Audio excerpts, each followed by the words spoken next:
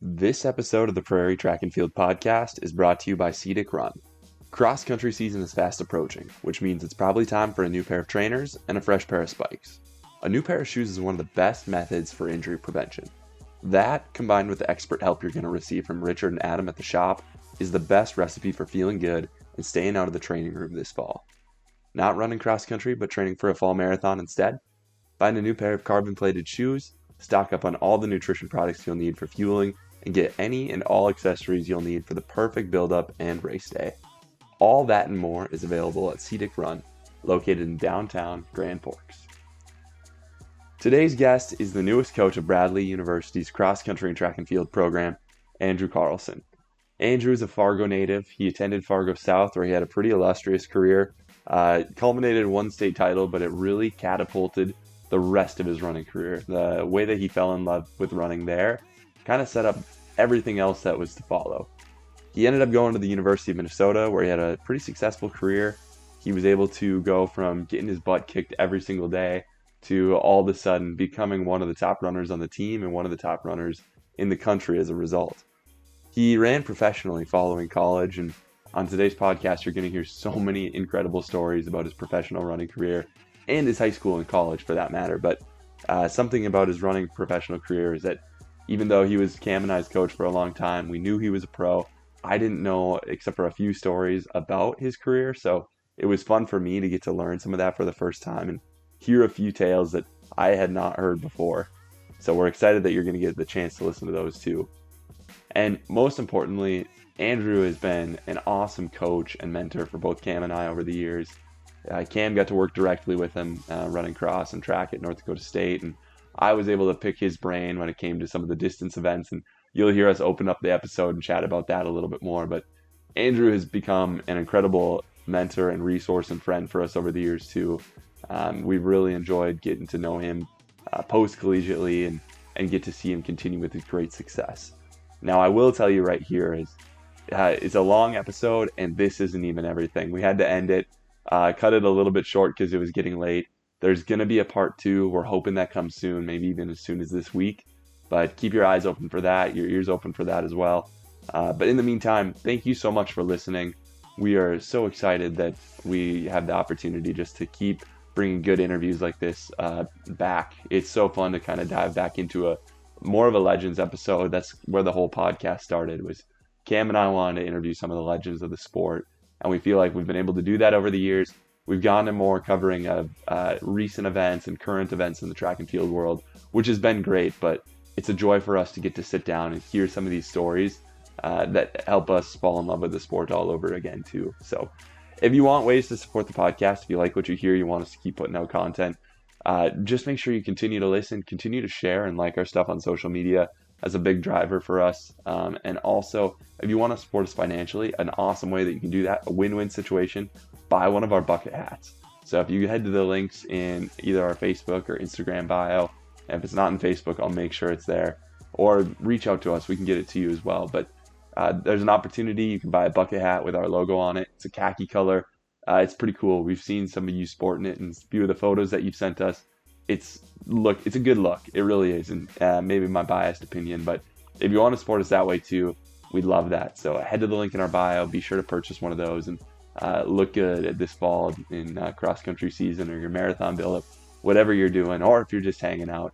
It's all great. So enough about us, however. Let's dive into the latest episode of the Prairie Track and Field podcast.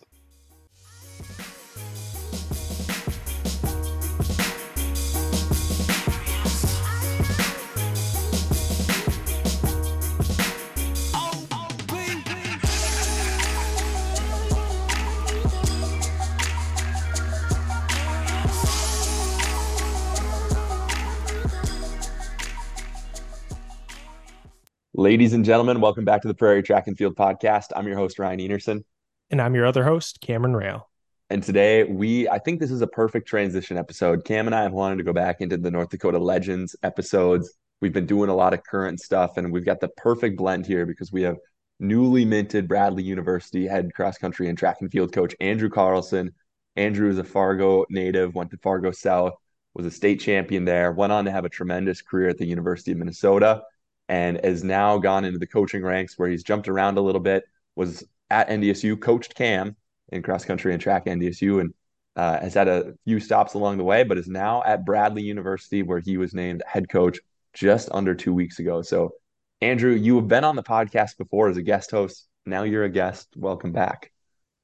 Well, thank you. And I mean, I did coach Cam, obviously, but I think I coached you in the 1,000 indoors as well in that last event, and the 1,500 outdoors as well. So I'm going to take some credit for you as well, Ryan, Perfect. because you're one of my favorite people to cheer for. Because it felt like when I would cheer for you, you would respond. Mm-hmm. So I remember still when one of the you made me totally uncomfortable before like one of those thousands at the end when you demanded that I yell "put on a show" at you during the race, which is not something I wanted to be yelling, but I did it because I knew how much it pumped you up. So you were always fun to watch run your distance events too, Ryan. So give yourself some credit Well, in that way. I was actually going to bring up that same story because I think I had you yell like multiple things. Like I'd Yeah, go I up to think you the only before the one I race. agreed to, yeah. I'd be like, Andrew, whatever you do, you need to be at this place on this lap and yell something at me. And it was always something like that, like put on a damn show, or I'm trying to think of what some of the other ones were, but Well, my favorite thing was when multis come up to me like 5 minutes before 1,000 or 1,500 and ask me, "How do you think I should do this?" Because I'm the distance coach, and I'm like, if you haven't spent time thinking about how you're going to do this up to this point, like I think you might be in trouble. But no, I still remember this one in particular. Like it was one of those home meets, so the second day was like the final of the multi, so there's no one Mhm. there. It was just like you guys finished the events out. Yeah. So it's like it's just NDSU guys. There's no fans besides like parents, and then there was like me, and I think like 4 or 5 of you came up to me beforehand asking me what you should do, and I just was like, I've seen you guys do this. You need to take it easy at the start. You always go out so hard, and everyone nodded at me. And then Coach Goris was there at the time. I think he put on like the deck rock mix, and the gun went off, and Daniel Asa started screaming, and you all just sprinted as fast as you could. And then that was the day I think I saw Teddy Rainwater like stumble for the last 60 meters doing somersaults to get through to the finish. So Oh did I my get that one God. right? Teddy Rainwater?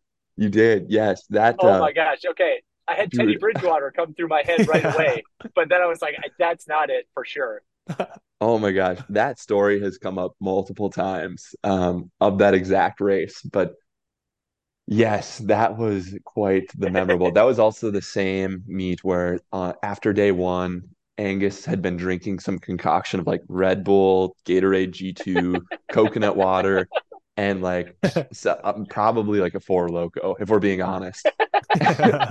And he like was throwing just this med ball as hard as he could for like 30 minutes straight, and people were going up like, "Dude, what are you doing?" He's like, "I see demons." It's like He did this in the middle of like a it was like heptathlon. between day one and day two. Yeah, it's Oh like Oh my my gosh. gosh. Yeah. The I mean, multi crew is just so raw. Like yes, just Uh, willing to try whatever it takes to get an edge. but I'll tell you what though, it is so painful in a race running the 1500, right? Like I know I'm not going fast, but it hurts. But I think it's more painful to watch a multi 1500 because I'm like, these guys are going so slow, and you look at their Oh, face, and you're like, this guy looks like this is like 3:35 effort, and he's only gonna yes, run five flat. So, absolutely. So I've had started a tradition when I turned 40. So it's only been 2 times now, but I hope to keep it on into the future that I run a birthday mile. Just see where I'm at, check in on life. I think that's a good gauge for me, to mhm. kind of see where things are. So the first year I did it, I was like not in good shape when I started my training like 4 weeks out. But I ended up muscling out a 451 just on adrenaline. And like a bunch of people came to the track. There was a drone, like cameras. So I put on a show, Ryan, for you. yeah. But then we went to ACC's 2 weeks or 3 weeks later, and I was watching the deck 1500, and the gun goes off, and I'm just like, these guys are so slow. Like, oh my gosh, this is painful to watch. They were running the exact pace I was running at the birthday mile. Like, I was like, that's how I looked. It felt like I was like sprinting the whole time. Like my hair was flying back, all of that. And I'm like, okay, so they're going faster than they look like they are, but they're just so big typically that it's like looks so painful. Um, so Yeah. No, it's not fun. It's not fun. But enough. I don't have a segue from that story. I was So just gonna it's up to say you now. enough Okay, yeah. about But decathletes.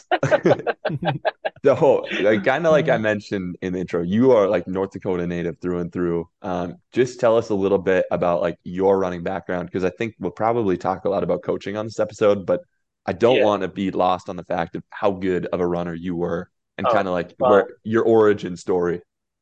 yeah. Well, thanks for saying that too. And it's been kind of funny because as this new coaching opportunity has happened, it's been a lot of meeting people, and a lot of introducing myself and getting to know. I mean, I've had Zoom interviews with every single athlete we have on the team. And so throughout it, I'm telling my origin story, how I got into this because I want to know where they came from. So I've actually told this story a lot recently, so it's pretty fresh in my mind. But I was one of like, I played all the sports growing up. I was never a runner. I was never like the fast person in class, nothing like that. But I joined track in seventh grade and then, started as a 100-meter runner. And I think by the end of the first week, I was in the mile group. Um, Clearly, somebody could see something in me that I had no sprint speed. So by the end of the week, because I was doing it to like get in shape for baseball and like get faster. I remember my dad like asking me like, "Oh, what are you doing at the first meet?" I was like, "I'm running the mile." And he's like, "I don't think it's going to help you in baseball." I'm like, I don't know. That's what they told me to do. So I ran track seventh grade, and then I decided to retire from football in eighth grade to just focus on basketball. I really wanted to go all in. And at the time, and the reason I'm saying all this is like it's kind of crazy that my whole life has been predicated on like this one moment. But my sister was dating the captain of the cross country team at Fargo South, and his name was Brian McCulley, and he was one of these guys that like he. How often is the captain of the cross country team also the coolest guy in the high school? Not I very Not when Cameron, I I was know you. I know. I know it wasn't you, and it wasn't me. I can tell not you when that I was the much. captain of the cross country team. Yeah. Exactly. I could have guessed that, and I'll say the same thing on my end. But he kind of had like ascended the social ladder, in a weird way. He was like the homecoming king. Like I didn't really know him that well, but he was like kind of a legend because he was a really good athlete as well. Um, I don't know if he has any more state records left, but like made it to Foot Locker and all of this stuff. But I was shooting hoops in the driveway and he left the house and he's like, "What are you doing?" I was like, "Oh, I'm getting ready for basketball season." And he's like, "You should join cross country." And I didn't even know what cross country was, but this guy was so cool. I just agreed to it. And the season had already started. So I joined 2 weeks in. I just went to practice the next day. I was like, "Oh, it's like running." Okay. Like I didn't know Yeah. what the competitions were like, nothing. But by the end of the season, my eighth grade year, I made it to state. Now I know we have North Dakotans on this call, and I don't want to disparage the North Dakota qualifying system for the state cross country meet, but it's every team gets to go and everyone gets to bring 10 people, right? Is it still that way? Mhm. It Yes, is. Yeah. I So qualified for state cross country. So Yeah. yeah. yeah, So just so yeah. I qualified for state because I was our 10th man on a 12-man team. And pretty much from that moment forward, it's been all running. I was like, that was enough for me. Like that felt like I made the Olympics. And it's like all of a sudden I was like, I think I can do this in college. I think I can be good at this, all of that. And I still played basketball a few more years, but around 10th grade, I just kind of went all in on running from that point. But it's so funny. Like if I hadn't been shooting hoops in that driveway that night, I probably would have never ran.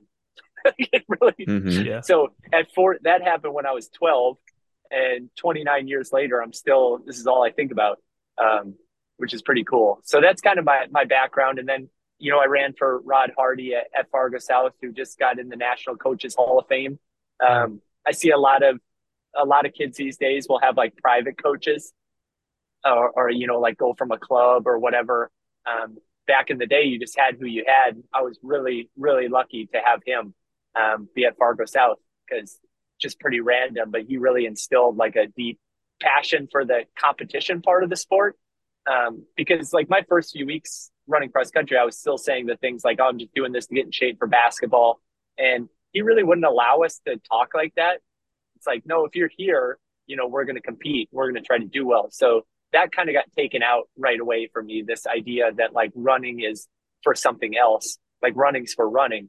And I really liked that part. So obviously, I ran at Fargo South, and then I went to the University of Minnesota and ran for Steve Placentia, which was a huge blessing for me as well, and something I still keep in contact with. And then had a 9-year professional career after that before starting my coaching. So that's the short version of it. But yeah, it all kind of happened in a driveway in South Fargo. Yeah, that's I feel like so many runners, track athletes, whatever event, can kind of think to one specific event, in their life Yeah. that, maybe it was like an accident, or they, tried, Yeah. tried Yeah. something different, and it like worked out for them, either through their own natural talent, or, Yeah.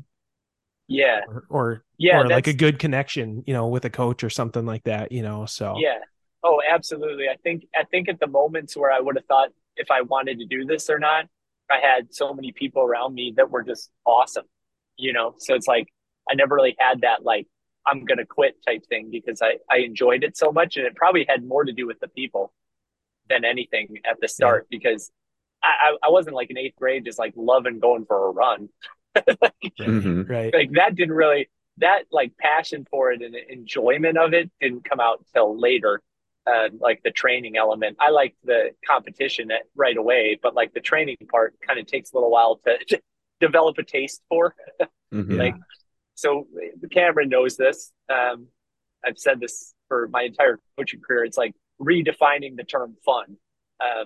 Like what's fun? Like fun is, going to the movies or whatever. But then when you kind of look at it, like fun is pursuing like a big goal or working together with people or all of that, then it kind of makes the work more doable. When you understand there's an enjoyment factor to it as well. But that took a little bit of time, because I'm not going to say like 8th grade I started training hard. I remember before 9th grade, Ghislaine Orvik was our coach for one fall. Do you guys know Mr. Orvik? Yeah. Okay, wonderful person. But he was our coach for one fall because Rod had taken a job at NDSU. And I still remember my dad, the one time he's ever asked me in my life, he's like, have you gone for a run recently? It's the one time he's ever asked. I said, no. And he's like, when's cross country start? I was like, in a few weeks. He's like, well, you should probably start training. So I remember we had these logs that we had to turn in. You probably had at your high school, Cam. Yep. Oh yeah. So like 500-mile club, 400-mile club, and you get like a t-shirt or a sweatshirt or whatever. I remember I turned in my log and I lied. I lied on my log, and I said I ran 13 miles that summer. That sounded like a very reasonable number that would like, that'd be like acceptable, like I'd probably run like 3, but I was like, I'll put 13 down because I bet that'll get me through. But now looking back on it, I'm like, 13 miles as a lie is an insane number. A terrible lie. Yeah, terrible lie. Yeah. Well, thankfully I didn't say like 300, because obviously I wasn't in very good shape when the season started. So 13 seemed like kind of where I was at. But yeah, no, Mr. Orvik was awesome. Like that, I have a lot of fun memories from that fall, because Rod was like super like organized. Like the first day of practice, you got every workout you're going to do the whole year, like in a packet and all this stuff. And Mr. Orvik would just like, he was the same, but he would also just drive his blue truck around. And like, if you were dying, he'd just throw you in the back of it and drive you back to school. So that's where it kind of started. But you kind of have those moments where something just clicks, and you're like, I think I like this, and I think I enjoy doing this. But you're right, Cameron, absolutely. And that like, that's like an American kid thing.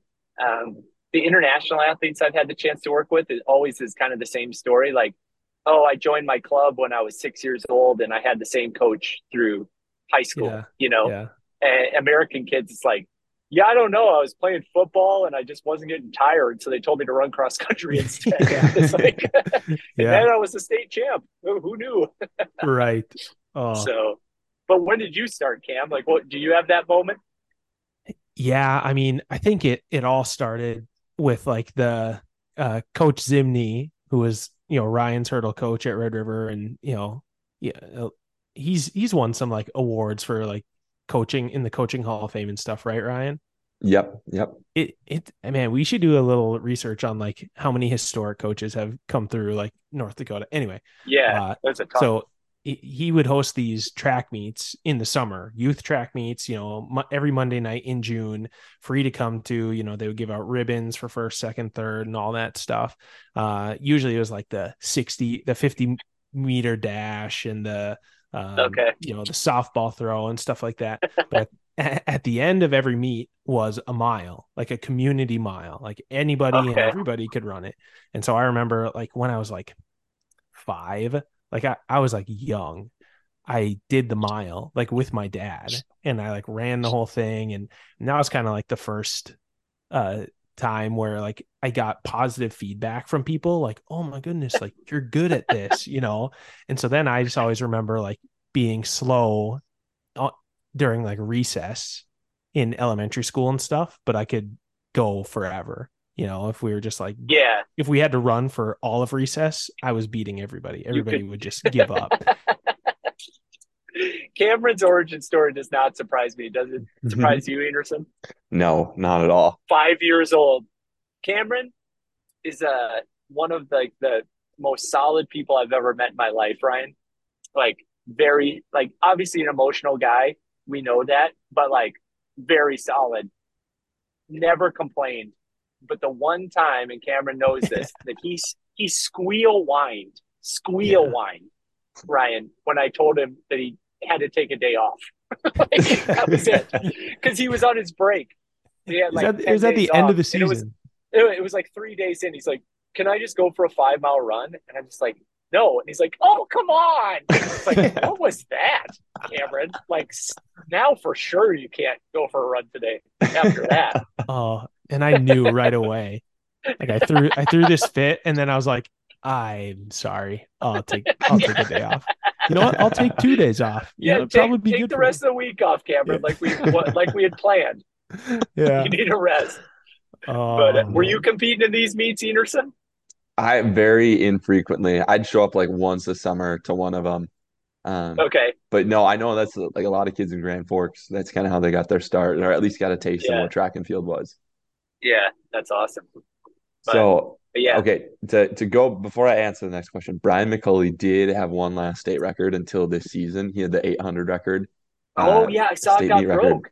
but went down. So, Yeah. yeah, Cameron, did your brother run faster than the time too? No, he was like two tenths off of what McCully Okay. I ran. think it was less than that, Okay. wasn't it? Like more like 200th. It was like really, really close. But Yeah. yeah, because the one guy broke it, and then Cam's brother was like really close. But that record Mhm. was set in like 1995 or six, would be my guess. Yeah. I think So I that's mean, that's right. a long-standing record to get broken, and to have two guys, one break it, one be that close is incredible. That long on, because I remember he ran 152 and 413 when he was in high school, and then made Foot Locker.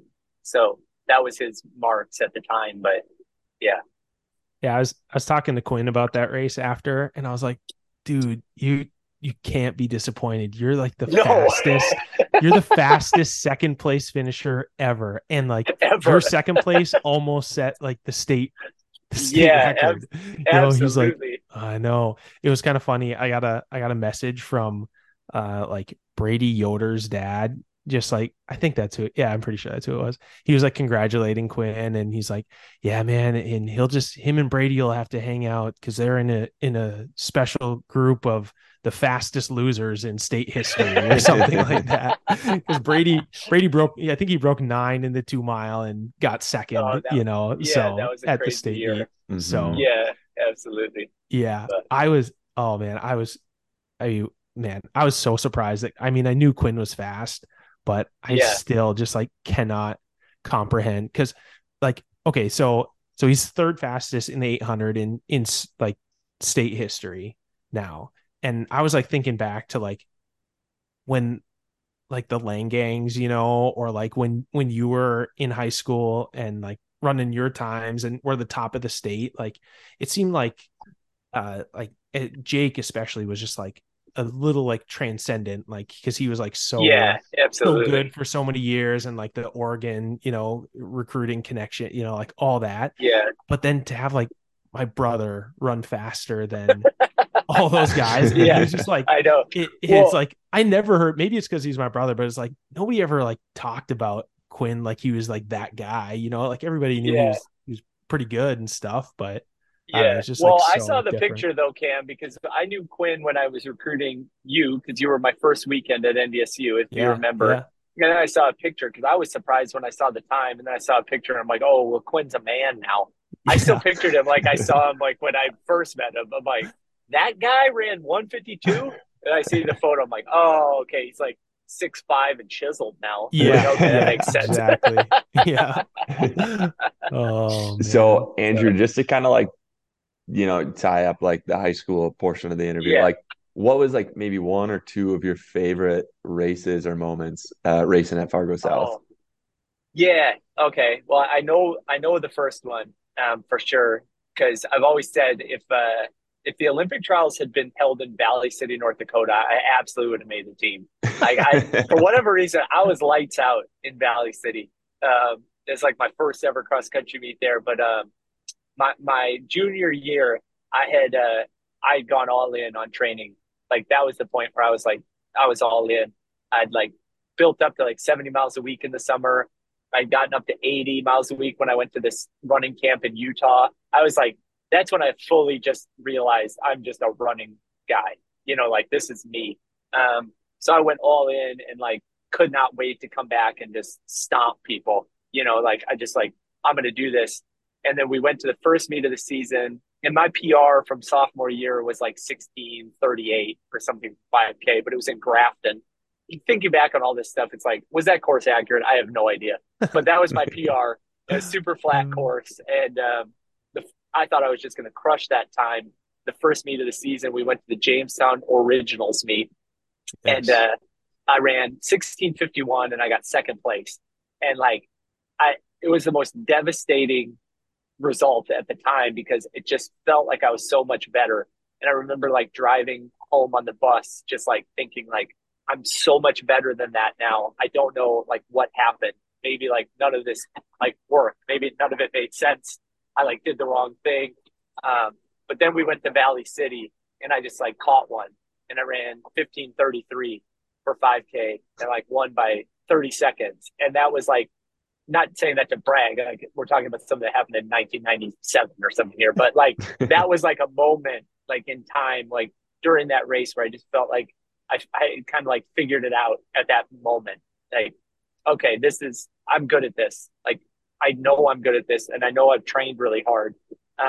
But then the funny thing is the second moment I remember from that year is our state meet, my junior year. I basically like freaked out and dropped out of the race my junior year. So what started as this like amazing season and I was ranked number one all year actually ended in like despair. Like, I mean, it was in Yeah. Minot. I think I cried the whole way home, and Minot to Fargo is a pretty long drive. Just sobbing, but then you look back on those moments and you realize in the moment, it's like the worst thing that could have happened. But as you get on in life, you look back and you realize like, clearly it's something I cared a lot about. This was like meant a lot to me to have something bad happen, even because I liked all the good stuff. The good stuff was easy. That was really fun. I hadn't really dealt with like something really bad. And I was happy because the way I responded in that moment was just to train harder. There were a lot of moments like that. I always tell people like I had a lot of great moments in my career, far more bad ones, Yeah. way more bad Yeah. ones.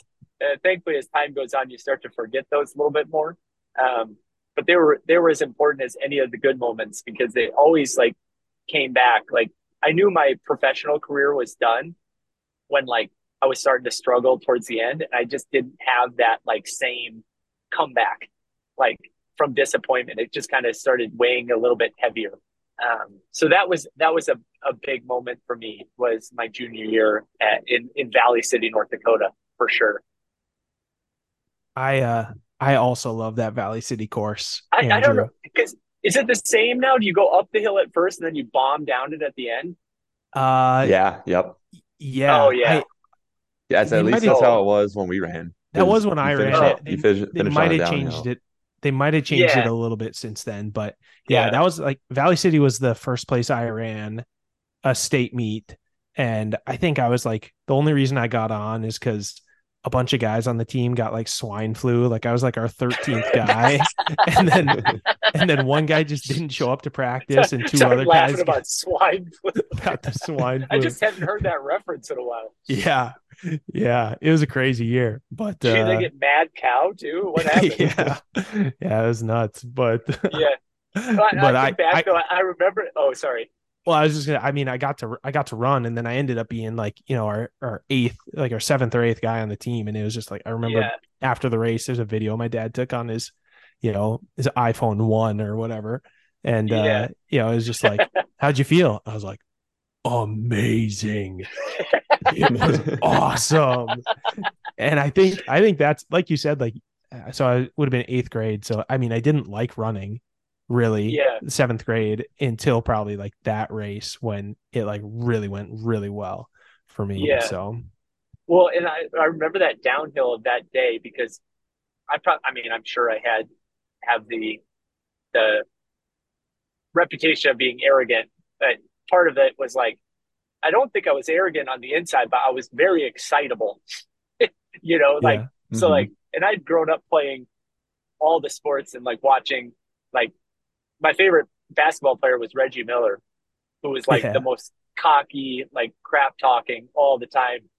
So like that's the way I like saw the sport. So I remember coming down that hill, like raising the roof and doing like the Hulk Hogan, like for the crowd and stuff. Yeah. It's just like, I was just so like excited though. Like it wasn't like, it didn't feel like arrogance at the time. It just felt like this is what you do when you're excited and winning, like this is awesome. But actually this jogged a memory for me because when I was in ninth grade, you get the sheet for like the meet thing. So there were no iPhone ones even, Cameron. You were given a physical document when you got on the bus Paper. of like the course, and then I always look as to like what got awards. So Yeah. like be Yeah. like top 25 get a T-shirt. I'm like okay, so I'd like start the race, and I'd just be like counting people back the whole time, Yeah. and I'm like okay, I think I'm in 24th. I think I'm good for the shirt.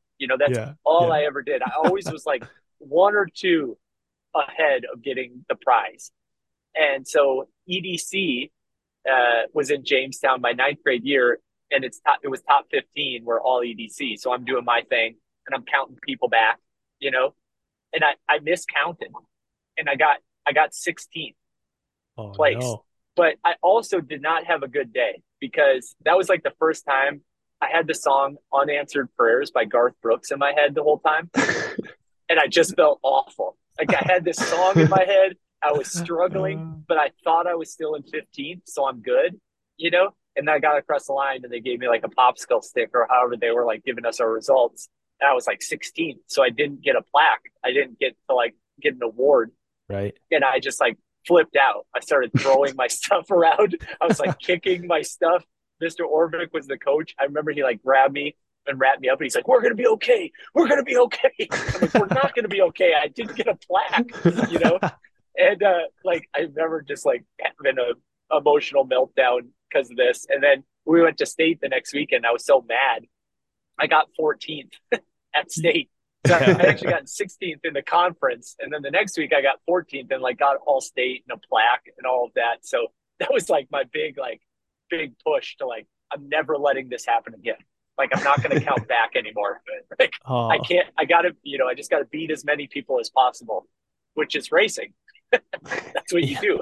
You don't The count exact back. definition. Yeah. Yeah. Yeah, exactly. Like Can that's when I you woke up. I'm like, yeah, can you imagine if like Jakob Ingebrigtsen, is in a diamond league and he's just sitting, there counting back like, oh man, just got to be top 5 in the diamond league.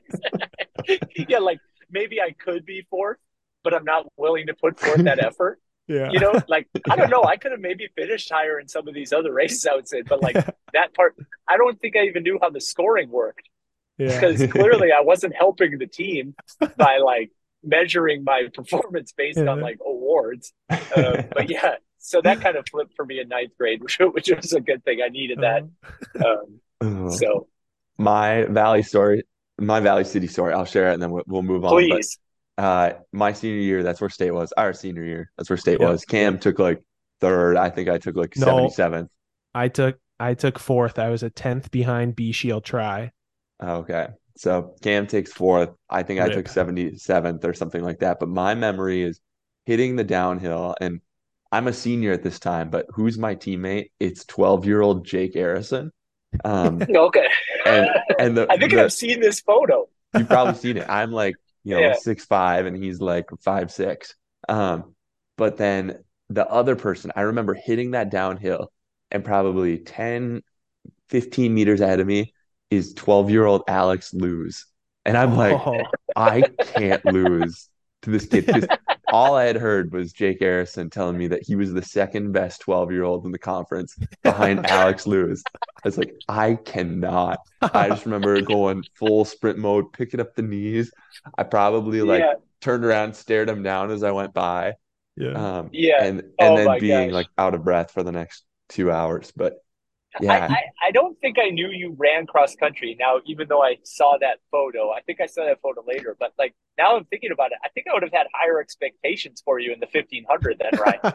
yeah. Well, Like, it's a good thing you come didn't on. know. Good thing you Yeah. didn't know.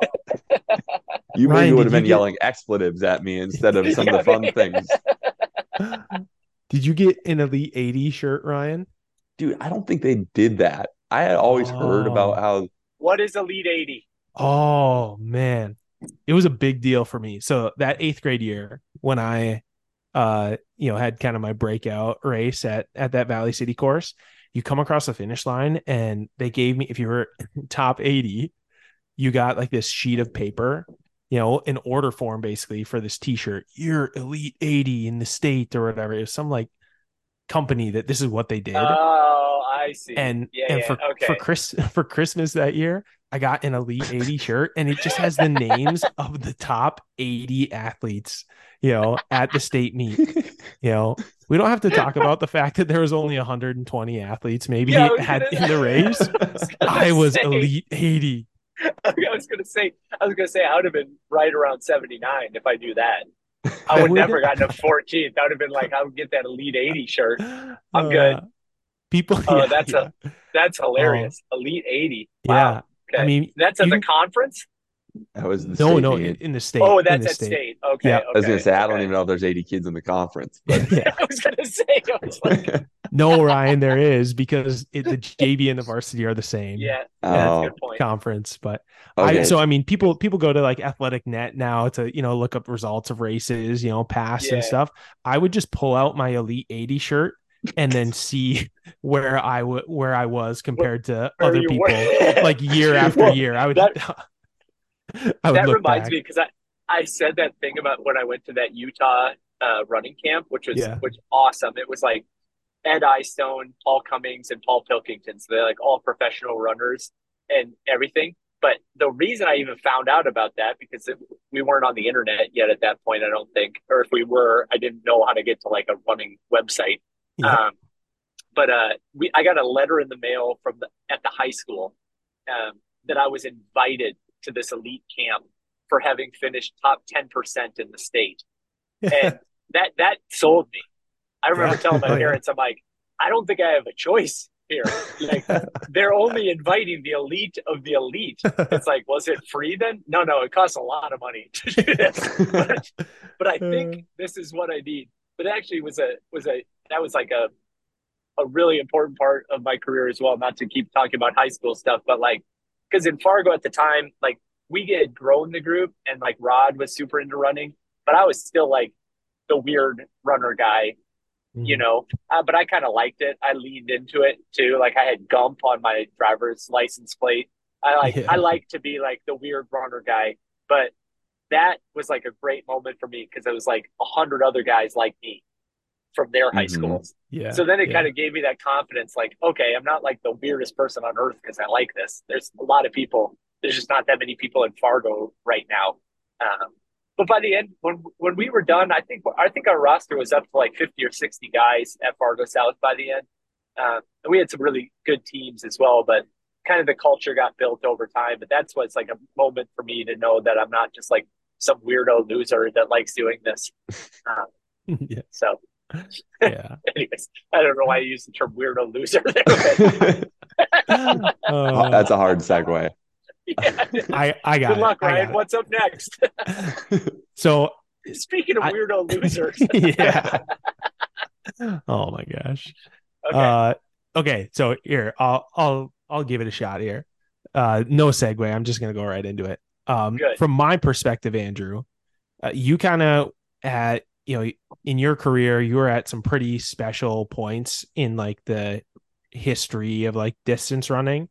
So from my like memory, so a little bit biased, but you're kind of class or that like 4 or 5 years there was kind of maybe like the start of like some real star power in like North Dakota cross country. I know there was like absolute like legends before you as well, but that Yeah. was kind of probably because like that's when Coach Allen, so my coach, like started coaching, so he had a lot of like stories from when you were running and stuff like that. So to me that's kind of like the start of North Dakota, something special in North Dakota running.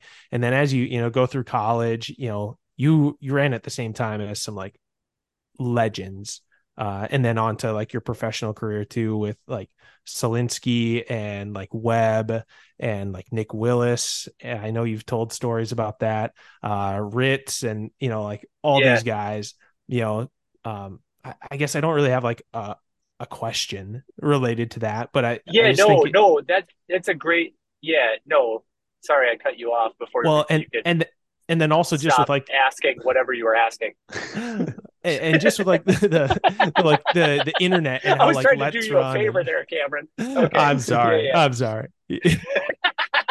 You go, it's a special I time, love it. I love talking crap to Cam. No, it was, and like I truly, I was a fan the whole time.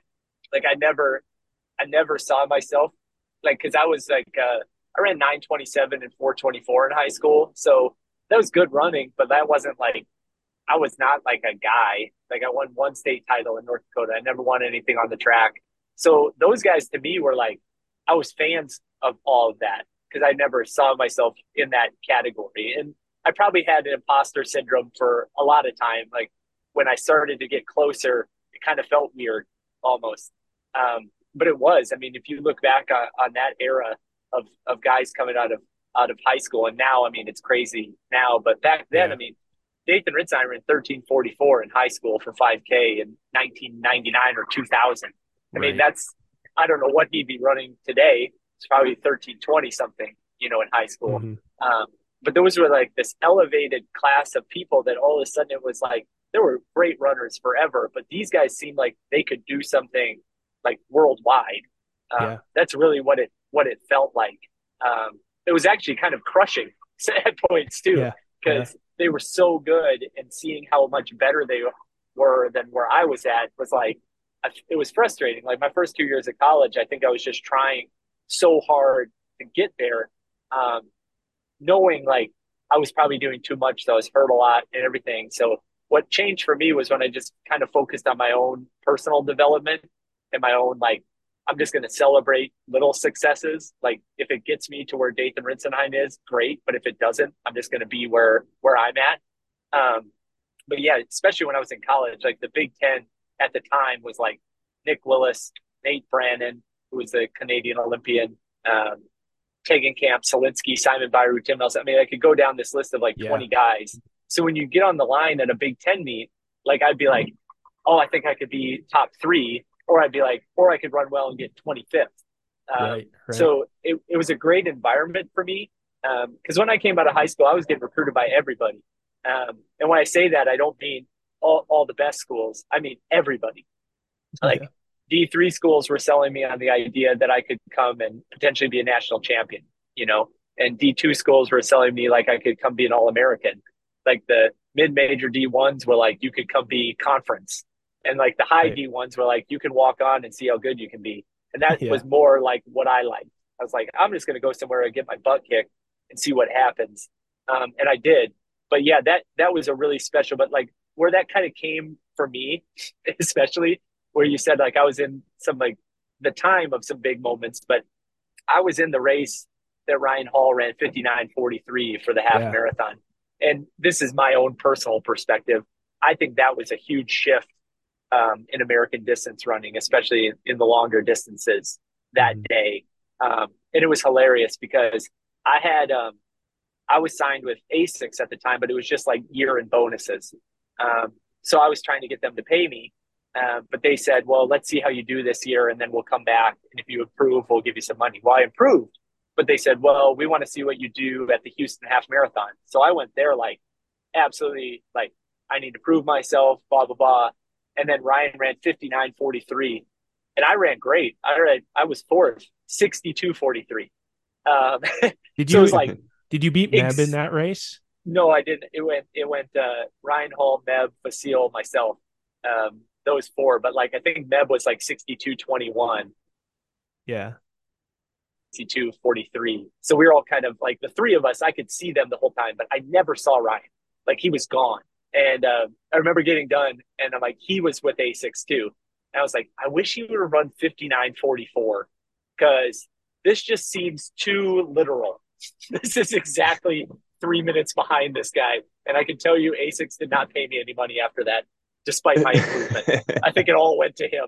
But that was like a special day. And on top of that, that was like Flow Track's first like thing too. Yeah. Like that was their first like big competition that they covered and like covered the whole race.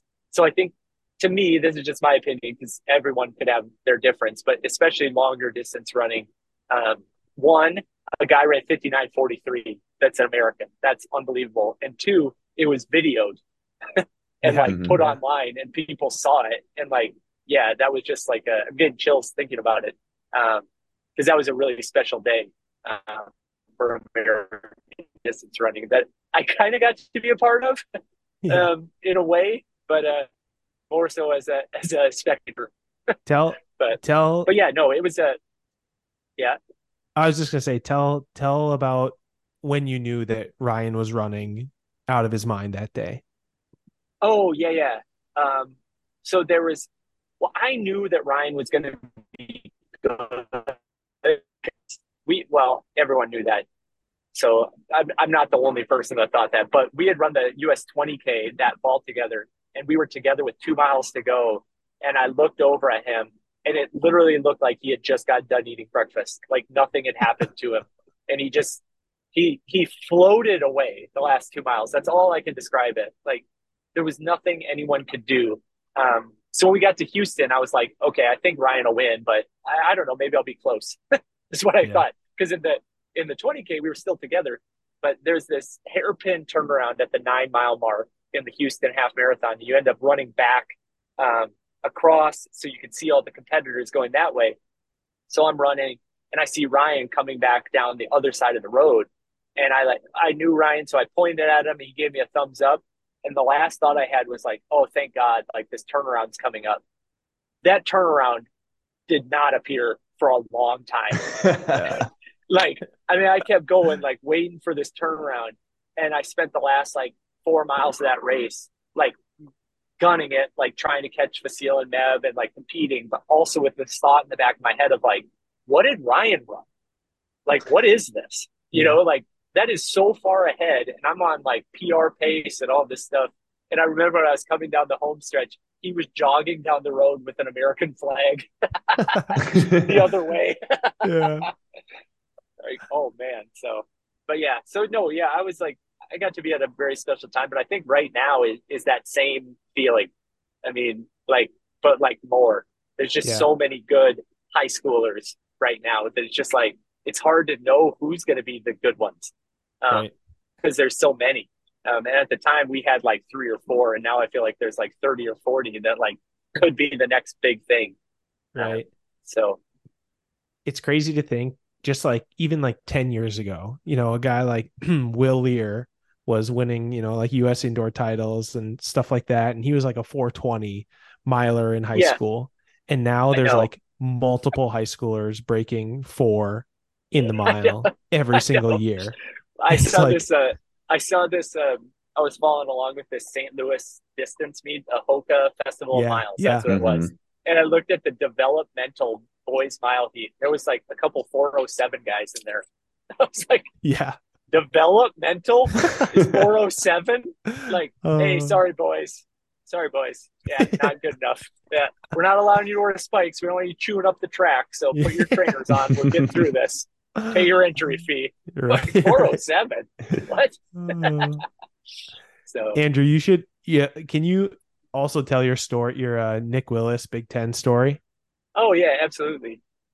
It was actually fun this past. So I worked at Louisville the last 2 years, and I actually got to go recruit at the Ohio State meet, which is at Jesse Owens Stadium on campus of Ohio State. And I had not been back there since my 5th year of college, which was in 2005. And when I walked in, it was like flooded with like nostalgia, but like not not fun nostalgia, like painful and fearful nostalgia. Yeah. Um, but my 5th year, so I had been second in the Big Ten in like indoor track. I was fourth in cross country. I'd been third. I'd been basically all the places except for first. Um, so my 5th year, I was like, that was my goal. And we got to the Big Ten meet, and it was crazy because like all the best guys didn't run the 5K. Um, like they were all in the 10K, the 1500, the steeplechase. So it was literally like I was the number one seed for the first time in my career in the Big Ten. So it's like, Yeah. I'm going to win. Then I'm looking at the heat sheets and I'm like, okay, well, Nick Willis is in it. Well, he's never run a 5K. So I probably got him. I'll be fine. That was my last thought. And the race started and it kind of went out slow. So I was like, well, I know Nick is going to have a kick. So I got to go now. So from a mile in, so 2 miles out, I basically just started like hammering as hard as I could and not looking back. I'm like, not look back, just put your head down and go. So just like clipping off lap after lap. Like we got to the 2 mile mark and I couldn't hear him anymore. So I was like, oh, I think I broke him. This is great. So I just took a quick look over my shoulder and his face was like 1 centimeter away from mine. And breathing less hard than I am telling this story right now. I was like, oh my God, what is this? Like, I thought I had dropped him. So then I like started trying to like jog the turns and like sprint the straights. I was trying to like fart like my way to glory and nothing was happening. So 600 meters to go, he clipped me on the heels and I shot him a dirty look back to like, intimidate him. And in this voice, he just said, "Sorry, mate. Keep up the good work." I was like, "Oh, I am done for." So we got to the home stretch, and I quote unquote held him off from 500 to 400, and then I ran a 64 last lap, and he ran 53. So I got Oh, 11 seconds put on me in one lap, and oh no. 11 seconds isn't that much in life. It's a lot on a lap. It's a lot. Like it was a lot. Like he was not on the same track as I was by the end. But so two things I learned that day though that actually I carry with me. That so I got across the line and I like made a motion to my coach, like angrily, kind of not blaming him, but almost looking at him like, why couldn't I do that? You know, um, and if you know Coach Placentia at all, Cameron's met him. Yep. He's got a gear. He's got a pretty high gear that he can get to, and he was not happy with me on that. And pulled me aside and basically told me like, what he just did, you'll never be able to do. So don't worry about it. And that was freeing for me. Like I needed to hear that. Like Yeah. there are some people that are put on this earth that are just different than you. Like Yeah. that's okay. Like that guy is special. So obviously he went on to win multiple Olympic medals. So the story gets better as the years go on. But the other Yeah. part I remember about that is, you have your great friends, like your best friends, and they did not give me 1 second to wallow because all they were telling me the whole time was how easy it was for him, and he had actually shut it down with 150 to go. Um, I was like, thanks, Oh, boys. Yep. So, but yeah, so getting put 11 seconds on by Nick Willis was a moment I'll never forget. in my life. Did you think back to that race when you were doing your birthday mile trying to break 5 minutes and Nick Willis was trying to break 4 minutes as a Uh, 40-year-old? yeah, so I actually put him on my Instagram passage and I said, "Your move, Nick Willis," Yeah. after I broke five because he had just broken four that year. And the Yeah. unfortunate thing about it was he just like he did respond, but he was like sincere. He said like, "Great job, mate," or something, and I'm like, "No, Yeah. no, no, no, no, no, no, no. This wasn't meant to be like I was serious here. Like I'm trying to you just start broke. beef. Yeah, I'm like this was a joke, but he was just so nice about it that I like felt weird. I was like, well, that sucks. Oh So man. But you finish your University of Minnesota career and then yeah, you sign pro. Tell us, like, I know just a little bit about your professional career, but like, I'm genuinely interested. What was that oh process like at the time? And like, how, I know you ran with some different shoe companies. So kind of what was like the progression? yeah, yeah. So, and I know this has gone long here, boys. I hope we can cut some of this stuff out because it's going to get long here because we haven't even gotten into coaching yet. That's all right. This is good. And I honestly, I just we can always do two parts too. okay. I just graduated college. So We when gotta I yeah, sorry. put part two behind a paywall though, Ryan. We gotta start making some money off of this. You got to get a Patreon. I don't know if I'd be the one to start trying to get people to pay to listen to. Maybe get Laura Raisler back on Yeah. and then put that one up behind the paywall. Um, no, when I got done college, like I had a few opportunities to join groups around the country. So one was Zap Fitness out in North Carolina. The other was Team USA Minnesota in Minneapolis, and then the other one was called this Big Sur Distance Project, and it was out in Monterey, California. Um, so I chose out there partially because I don't know I'd been in Minneapolis for that long. I wanted like something different, so I went out there. This is kind of a sad part of the story, but my mom had passed away my fifth year of college, um, and that was in the spring. So I made the move to California basically like a few months after and I was absolutely not ready to go out there. It was like emotional and I was dealing with some mental stuff and everything. So I made it out there like 3 weeks. And then I drove back to Rochester, Minnesota, where my dad was living. I just lived in this basement for a month. And I was going through all these pros and cons of where I was going to go next and what I was going to do. And I convinced him that I needed to go to Boulder, Colorado to train in this. And I remember what he told me. He's like, because I had this all written out, pros and cons. And he's like, your only option is Team USA Minnesota if they'll take you. And I was like, why? And he's like, because you're, I'm not giving you any money like, to go to Boulder. Like you don't have anything. Like Yeah. this is your option if you want to do this. So I reached out to them and they accepted me, thankfully. And like I look back on it, one of those moments, like I said, like I kind of joined like, oh, I don't know if I should do this and blah blah blah. And it was absolutely 100% the best thing I could have done.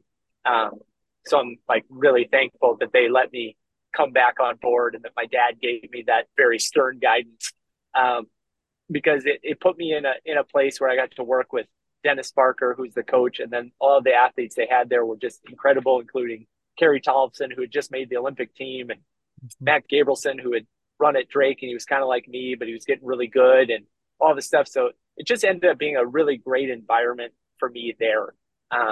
But the one thing I didn't want to do when I got there, though, was run the half marathon. I was like, thought I was a track guy, but they kind of told me I had to do it if I was going to join the team. That's kind of how it felt. So I just did it. So I ran a half marathon, like my first professional race. And I remember laying in bed the night before, like, because our goal was to run 5 minute pace, which would be 65:30, I think. I remember laying in bed the night before, like, how am I going to run 5 minute mile pace for 13.1 miles? Like, it seemed so crazy. But then the next day I ran 63:20, which is like 4:48 pace. I was like, oh, okay. I think I might have found a good event for me. So that's kind of how I got into like the longer distance type stuff right away was on that performance. So I raced mostly like road racing. I was big on that circuit. I would dabble on the track a bit, but I just never had like that gear. And I also wasn't good enough at the track. Like Cam, have you ever run a 10K on the track? I don't think you have. No, Yeah, never. because that should have been my event. But for whatever reason, I had like a mental block. Because anyone else I talked to about it, they'd be like, "Oh, I don't look at the lap counter until 7 to go." They're like able to not look at it. Where Mhm. when I would start a 10K on the track, I'd be like, 23 more laps. Yeah.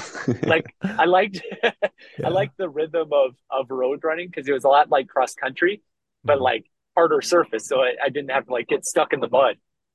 So I liked the rhythm of that. I liked like the surging and like I liked like 1 mile to go. That felt short. 1 mile to go on the track felt so far to me.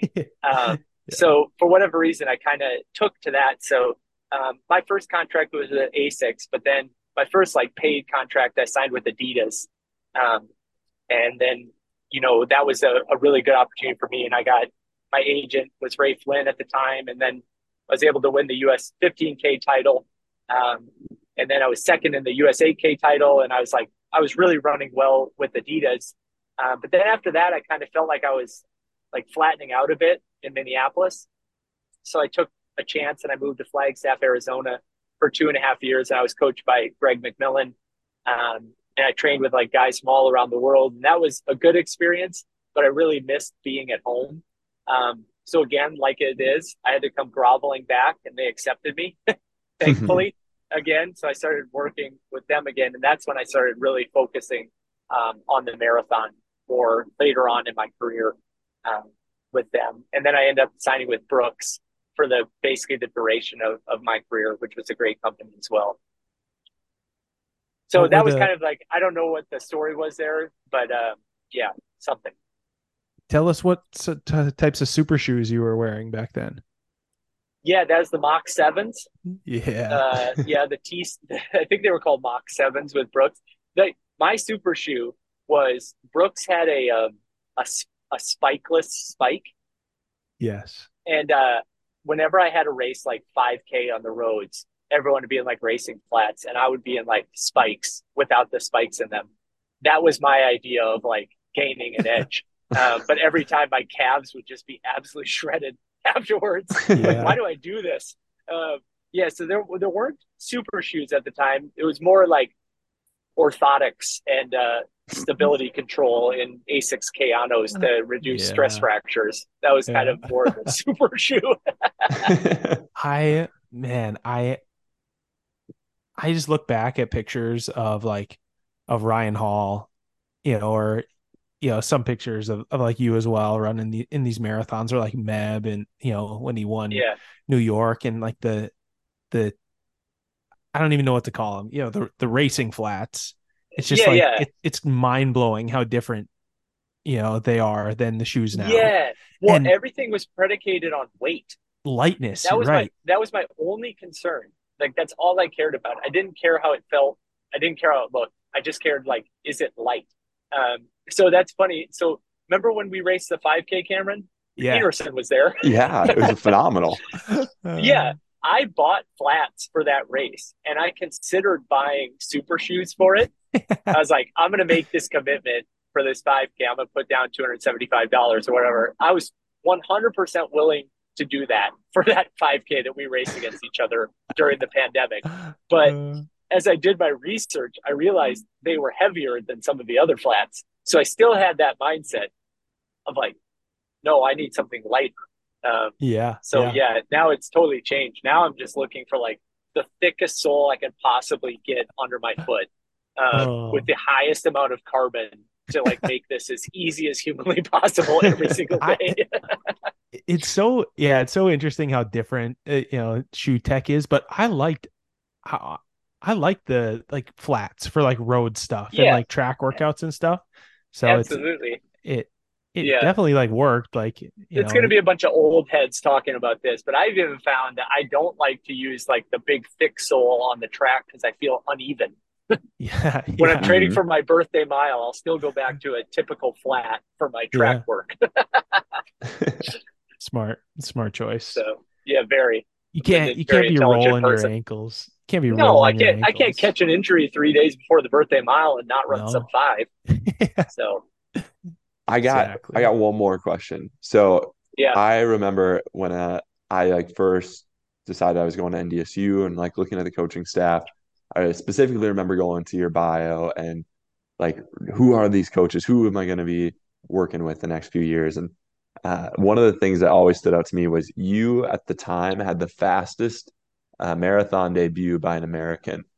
Seventh fastest. Was it seventh fastest? I thought it was the Yeah, it fastest. wasn't You're fastest. telling me I've No. been telling people all this time that you had the Hey, that's fastest? fine that you say that. Like, I mean, I don't know what your listenership is like these days. I'm guessing it's in the millions, so I hate to burst this bubble, but no, it was seventh fastest. Yes. But okay, still really impressive. Just can you touch on that Just not as first? much. I Yeah. mean, now I just feel like I've been Yeah, your no, biggest no, hype it's man. all good. Hire me for No, no. whatever hype things you need. Oh, yeah, yeah. But tell us about that debut. Yeah, so that's kind of a cool story because like my first I remember like when I was like little, I remember telling my mom like my first goal in life was to be 5 feet and 100 pounds. I remember telling her that. I was like, if I'm ever 5 feet and 100 pounds, I'm good. And now looking back, like that is such a small person. Like that is as a tiny human being. But my first like athletic goal in running was like to run a 5 minute mile. I just thought that was like, if I could run a 5 minute mile, like I'm probably one of the best in the world. This is great. Um, but like, as you know, you like break five for the first time. So then you're like, oh, I wonder if I could do this for 2 miles, and then it keeps stretching out and stretching out. So when I made my debut in the marathon, it was at Olympic trials in 2012. You could qualify on a half marathon or a 10K time as well. I really had no expectation of my time goal. I knew I was going to get around guys I knew I could race. That was my only intention because I had confidence I could run with the right people. I just didn't know what pace we'd be going. So pretty much the entire time I knew I was running well, but I didn't know what it was adding up to. So they had taken off really fast and I was in probably a pack of like 20 guys and it kept getting whittled down and whittled down and whittled down. And then it was left to just the top four guys and then me and Brett Gocher. And I ended up getting sixth and I ran 2:11:24. And I remember I went back to the hotel room. I still didn't know what that pace meant though. I went back to the hotel room. I looked up the results and it had 2:11:24 and my pace was 5 minutes per mile. And that was like I remembered back when I was young and like that was my goal was to run one of those. So however many years later to run 26 in a row without stopping. If you had told me that when I was young, my brain probably would have exploded. Yeah. But all of this stuff is always in context too. That's why running it like is such an individual pursuit because somebody could see me run 2:11:24 and be like, that's a superhuman. They were put on this earth to run. And then Eliud Kipchoge would look at that time and be like, that's very good for an amateur. So it's kind of like that balance of finding what it is for you more than anything. So I really do think that's probably the best race I've ever run for me, just because of the way I felt. I did die pretty hard the last like 3 or 4 miles, but I kept it together. But that was like a really important day just personally for me because of that number that came up at the end. So. Yeah. Yeah.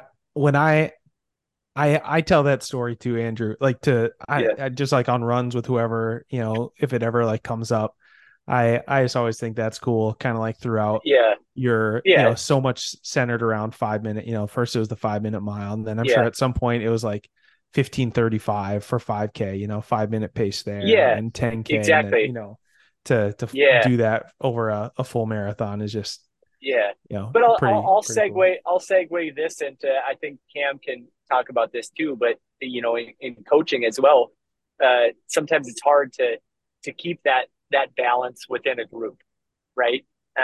It's hard to like build up the people that are maybe not contributing at the highest level versus the people that are at the highest level. Mm-hmm. And there have been times when I've done a good job of that. There's been times I haven't done a good job of that. But when I'm doing it well, it really is honing in on like what brings it out of that person and what's their peak. And if they're pursuing that, that's a really good feeling. Like when someone comes in and so we were talking about Alex Bartholomew before, like that guy ran, well, before this podcast started, but that guy ran 4:05 in college for the mile, which is a good time. It's a great Yeah. time, you know. But it's not making it to NCAAs or, you know, winning an NCAA title or going professional. But he ran 4:05, and he was a 2:07 800-meter runner in high school, you know, Yeah. like a 4:30 guy. So when you look at things like that, and you get to be a part of someone's individual journey and to see like how far they can go. And whether that's 4:05, whether that's 3:55, whether that's 4:15, when people start pursuing those things, like it's pretty amazing what can happen when they're not just thinking, oh, I'm bad at this or I'm so far behind. It's like, well, how do I just get a little bit better? So that's been like the easiest transition for me from my own running into coaching has been that of trying to like highlight progress over everything else. Because you just never know once progress starts, like where it's going to end, like who knows? So when we set goals, like Cameron set goals with me for 5 years, you know, and I love setting goals because everyone always sets like the craziest goal they've ever heard of, you know? But then it's like trying to break down of like, one, what's realistic and what's just beyond our reach. Like, let's get there first, and then we'll go to the next thing. That's a mistake I made a lot in my own career was like, I remember like when I got to college, my whole goal was 1350 for 5K and become an All-American. That was my only goals. So I've changed this now and there's barely any money in there anyways, but like my ATM pin code was 1350. Like 1350 was above my door when I'd leave. Like everything in my life was 1350. Yeah. And I was a 1450 guy. And so every time I raced, I was disappointed because of like my expectation was so far away from my reality. So my sophomore year of college, I remember indoors, I didn't make the conference indoor team, but I was an alternate. So seeing my name as an alternate, I got to have the opinion of like, they made a huge mistake. You know, I'm so much better than this. Like they should have picked me. And then it got to outdoors. And literally, this is a sheet on the wall, guys. This isn't an email. This is a sheet that everyone would crowd around and look at. And I'm looking for my name on the list. It's not on the list. So I go down to the alternates. I'm not an alternate. And I remember that moment. And like, I didn't sleep for like 2 nights. And I remember thinking like, finally had the realization of like, my goal is 1350 and be an All-American, but I'm not even on the top 37 guys on our own team. So where's the disconnect here? So it was that summer I started setting more like intermediate goals and changing kind of my approach, nutrition and form and the way I treated my body and all of that. And then I just started celebrating small success.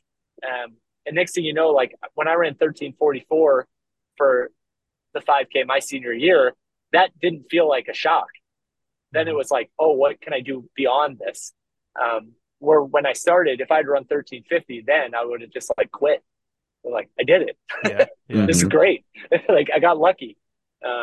So anyways, I kind of got off on a tangent there, but no, I think you did a good job of instilling that into our training and the way you coached when you were coaching me. But I don't think it just at the stage that I was in, I don't think it really like clicked for me. I had that same sort of mindset, like, oh, I got to make it to NCAA cross country, you know, and if I don't make it to NCAAs, then, you know, this whole thing is a letdown or whatever. It's for not. Right. But it really, I mean, there were moments where I could, you know, I feel like the success that I did have, I was able to celebrate and stuff, but it really clicked for me when I started coaching with Maddie at Concordia for that one semester. And it's just, you know, it's a different group of athletes that come from a different place than, you know, the athletes at NDSU. And, I don't know. Then it just like clicked to me. It's like, oh, like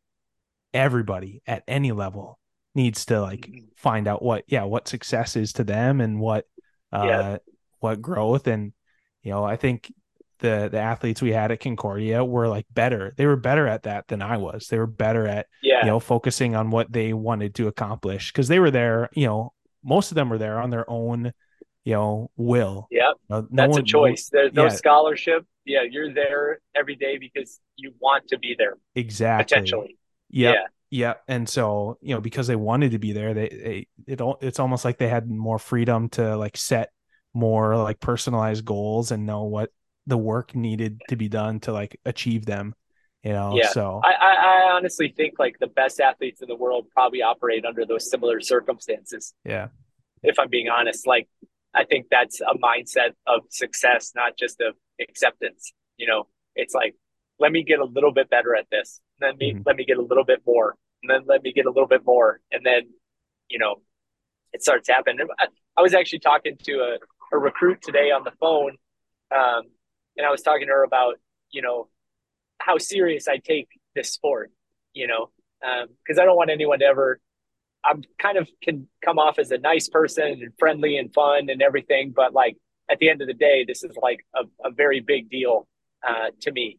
And I was kind of explaining that to her, and I said like the reason I'm comfortable with that though is that like while you pursue this, so many other great things are going to be happening to you. Like just focusing on running, it's kind of scary to some people because they like want that balance and all of this. And I totally understand that. But when you put all your effort into something, you learn so much more. Like you learn about time management, you learn about balance, you learn about team dynamics, you learn about working in a group. So like, I just think the sport takes care of so much of that stuff, special in that way, that allows us to focus on results and focus on pursuing this. Because of like the elements. And I think you guys could both speak to that, like your experiences as college athletes. When you look back on it, yeah, it's a lot of performance stuff. And we talk a lot about races and competitions, but there's so much more that happened throughout that process that had nothing to do with track and field, had nothing to do with running that you learned and grew from that. I just think it's really, really special in that way. And it's kind of hard to replicate outside of it. Yeah. Yeah. Andrew, we often, with the people that we have on the podcast are either, in high school going to college or, have, been through the NCAA system in one way or another. And we usually ask them about what their recruiting journey was like, who they got recruited by, what the visits were like. But I don't know if we've ever asked a coach what it's like to recruit athletes. Can you give us a little snapshot Yeah, into what it's like that's to recruit athletes? yeah, that's something that's probably like. So it's funny. I kind of got to get my mind right on this of how to answer this. So Cameron has this experience where Cameron was the first person I ever recruited, and that was not by design. I had come up to NDSU just to check things out. Yeah. Um, in that first December meet, like Ryan had offered me a part-time position starting in January, but they had a home meet. So I was like, oh, I'm going to go up and watch, see what I'm working with type of thing, Mm-hmm. And I got there. And if you remember, Cameron, Lars sent me with all of you guys to lunch by myself. I didn't know any of your names. I knew nothing. I knew no one. I knew nothing about NDSU. I knew about Fargo, but like that was it. And I remember introducing people to each other, not knowing either of their names. I'm like, hey, meet this person. They're like shaking hands. I'm like leaning in, trying to figure out like who I'm talking to. But it was a great first introduction to it because recruiting is so much like thinking on your feet Yeah. and like you're having conversations and you kind of don't when you get on the call with someone you don't know them. So it's a lot of like can be kind of awkward at first. And when I first started out, yeah, I was like terrible on the phone. It was like the worst. Like I would sit at home just like praying I didn't have to make a call because I was like, I can't do this. But then as you go, you kind of get into a rhythm more. And then it becomes enjoyable too, because for me, when I'm recruiting someone, I mean, I ask a lot of pointed questions that might not seem like they mean anything, but I want to know about them. Like, how much do they like enjoy what they're doing and like how much volume are they running obviously, but like I try to get to know like the things around running, not just the result, because it usually gives you a sign of like what's to come. Every time a kid like runs like really little each week and then is like, yeah, I'm not really into this or whatever, but they're really good, I kind of go for the person that might enjoy it a little bit more because I know they're willing to put the work in when they get to college. That's like kind of what you're looking for. But I can say in recruiting now, the parents are getting a lot closer to my age. which is weird because I don't have kids, and now that I'm the same age as people that have kids in college, which is a jarring experience Yeah, sometimes. I'm Um, sure. but it's actually gotten more fun now that that's happened as well. So like I used to, like when I go out to recruiting dinners, I felt like the weird like older brother in the Yeah, mix. You know, I'm like trying yeah, to relate to the young person, and I'm trying to relate to their parents. And now I'm in a place where like I relate to the parents, so I can just give the athlete to the student host, and they can have a great time, and I can talk about Dumb and Dumber or Master P or something with like 40-year-olds, which is fantastic. yeah, Um, but yeah, no, but like so like recruiting in North Dakota, when I got there, I was like, I'm going nationwide. I don't know why Godfrey hasn't gotten like kids from California here yet. You know, like they must not be working hard enough. And then you realize like we're in Fargo, and probably not going to talk a kid from San Diego to moving to North Dakota. right. So you really find you find kind of your region, right? That you're really heavy into. So for me, that was kind of more small town North Dakota, small town Minnesota, and Canada, and every now and then somebody from somewhere else. But that was kind of the range. At Bradley, it's going to be a far different experience because we have a very international roster that I'd like to keep. So that's going to be a new challenge for me.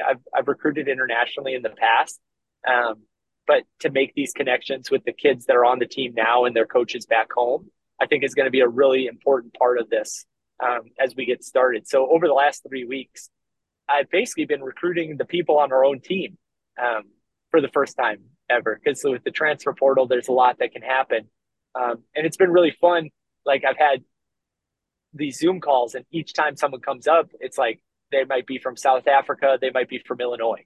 Like you don't know Yeah. where they're coming from. So I've had like talks with Italian coaches, Swedish coaches, French coaches. Like it's been like really fun in that way. So I think my recruiting is going to kind of pivot more in that direction going forward, while also trying to keep, the local area, Illinois, Missouri, and obviously anyone that wants to come run at Bradley in the country is welcome. But I see that kind of as our region right now. So but I'm looking forward to that challenge of it. I didn't accept the job at Bradley because I thought it was going to be an easy one. I think it's actually going to be very, very hard um, to keep this going and to push it forward. But I think I'm ready at this point too. So Yeah, Yeah. I just think it's so hard. Like the NCAA has just changed so much. Like even from the time that Cam and I were in college, like not that long ago, and just the transfer portal and so many different yeah, ways, like everything in general, like the landscape's so different. And I'm sure you've seen it change in your coaching career too, but um yeah. it's also Well, funny how it comes down to the same thing, right? Like relationships. Like a yeah, good coach is always going to have good relationships, and you can, yeah. no matter what changes, you've always been so good at that, and so it's going to be fun to see you Well, and build I that think just in a different way. I appreciate that you're being too nice to me. That's why I was cutting you off there. But anyways, when I no, I was actually I'm very I'm really thankful the way the coaching career started for me, and that I was in a place where like Ryan, when I first started, Godfrey basically just gave me the group like sight unseen, the distance runners, and I never coached before, you know. So I was like, kind of like, I hope I'm good at this. I think I know the training part, but there's so much else that comes into it that I didn't realize when I first started. Like, I really thought I was going to be just like at practice, you know, Mhm. and doing this. But then what NDSU really showed me is that relationship piece is so important um, in all of this, whether it's recruiting or anything. And that's like Lars and Stevie; those are those type of people. Um, but beyond that, too, development is still always going to be a thing. Um, like we're in a point right now where like you can feel like you're screwed because you didn't sign one of the 8 sub 4 minute milers in the country, you know. Yeah. And then I look back and I think about Alex Bartholomew, and I'm like, okay, that kid was 4:30 and ran 4:05. So I still believe in people that aren't like the top of the class, because I Mhm. believe in development, I believe in long-term growth, all of those things. So I think that's what probably made it a little bit different for me in the Power 5 setting. where it was so much about like, what have you done in high school? And like, if you haven't done this, you're never going to do this.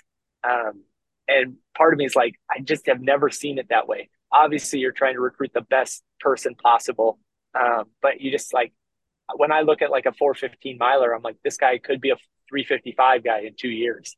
You just never know their background and all of this. So there's always going to be a piece in that in recruiting is like looking for the diamond in the rough or like the kid that you think has potential going forward. There's always going to be someone that surprises you the other way too. Like this is a surefire, no doubt, 12-time first team All American, and then they're just not, you know. Yeah. So yeah, that balance is hard, but it's the fun part of it too. Andrew, we have had so much fun talking to you, and I don't think this conversation's done yet. Actually, I know for a fact it's not done yet. So here's what we're gonna do. We're gonna call this part one, and I hope there's a part two. And I'm sure next week we'll get time to record a part two. But uh, even if it comes down the road, you'll be on the show again. Um, You know me though, Enerson.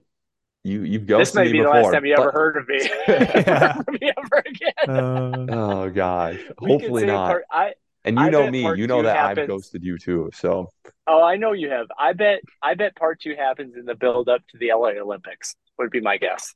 okay, that's fair. That's fair. 2028. We're getting it done by then. Perfect, perfect. But no, I think we'll put a wrap there. We've got Cam's got to go to sleep and get up work early. You need to stop and get gas in your car. Yeah. I need to go home and see my wife. So this is going to be part one. The part two Okay. will be coming soon, and All we'll right. talk more about Bradley and just play all the fun games we want. Yeah. Well, I miss you guys, and I appreciate you taking the time to do this. Yeah, this was really fun, and obviously, if you need anything from me ever, just call me, and I'll call you back within a year. Yeah. Well, Carlson, we need part Uh, two next week. So, Okay. Okay. Okay. Okay. Okay. All right. all Sounds right, good. All right. Well, perfect. thank you guys. yeah. Appreciate Thanks, you. Andrew. Yeah, it All was right. really good catching up with you. Yeah.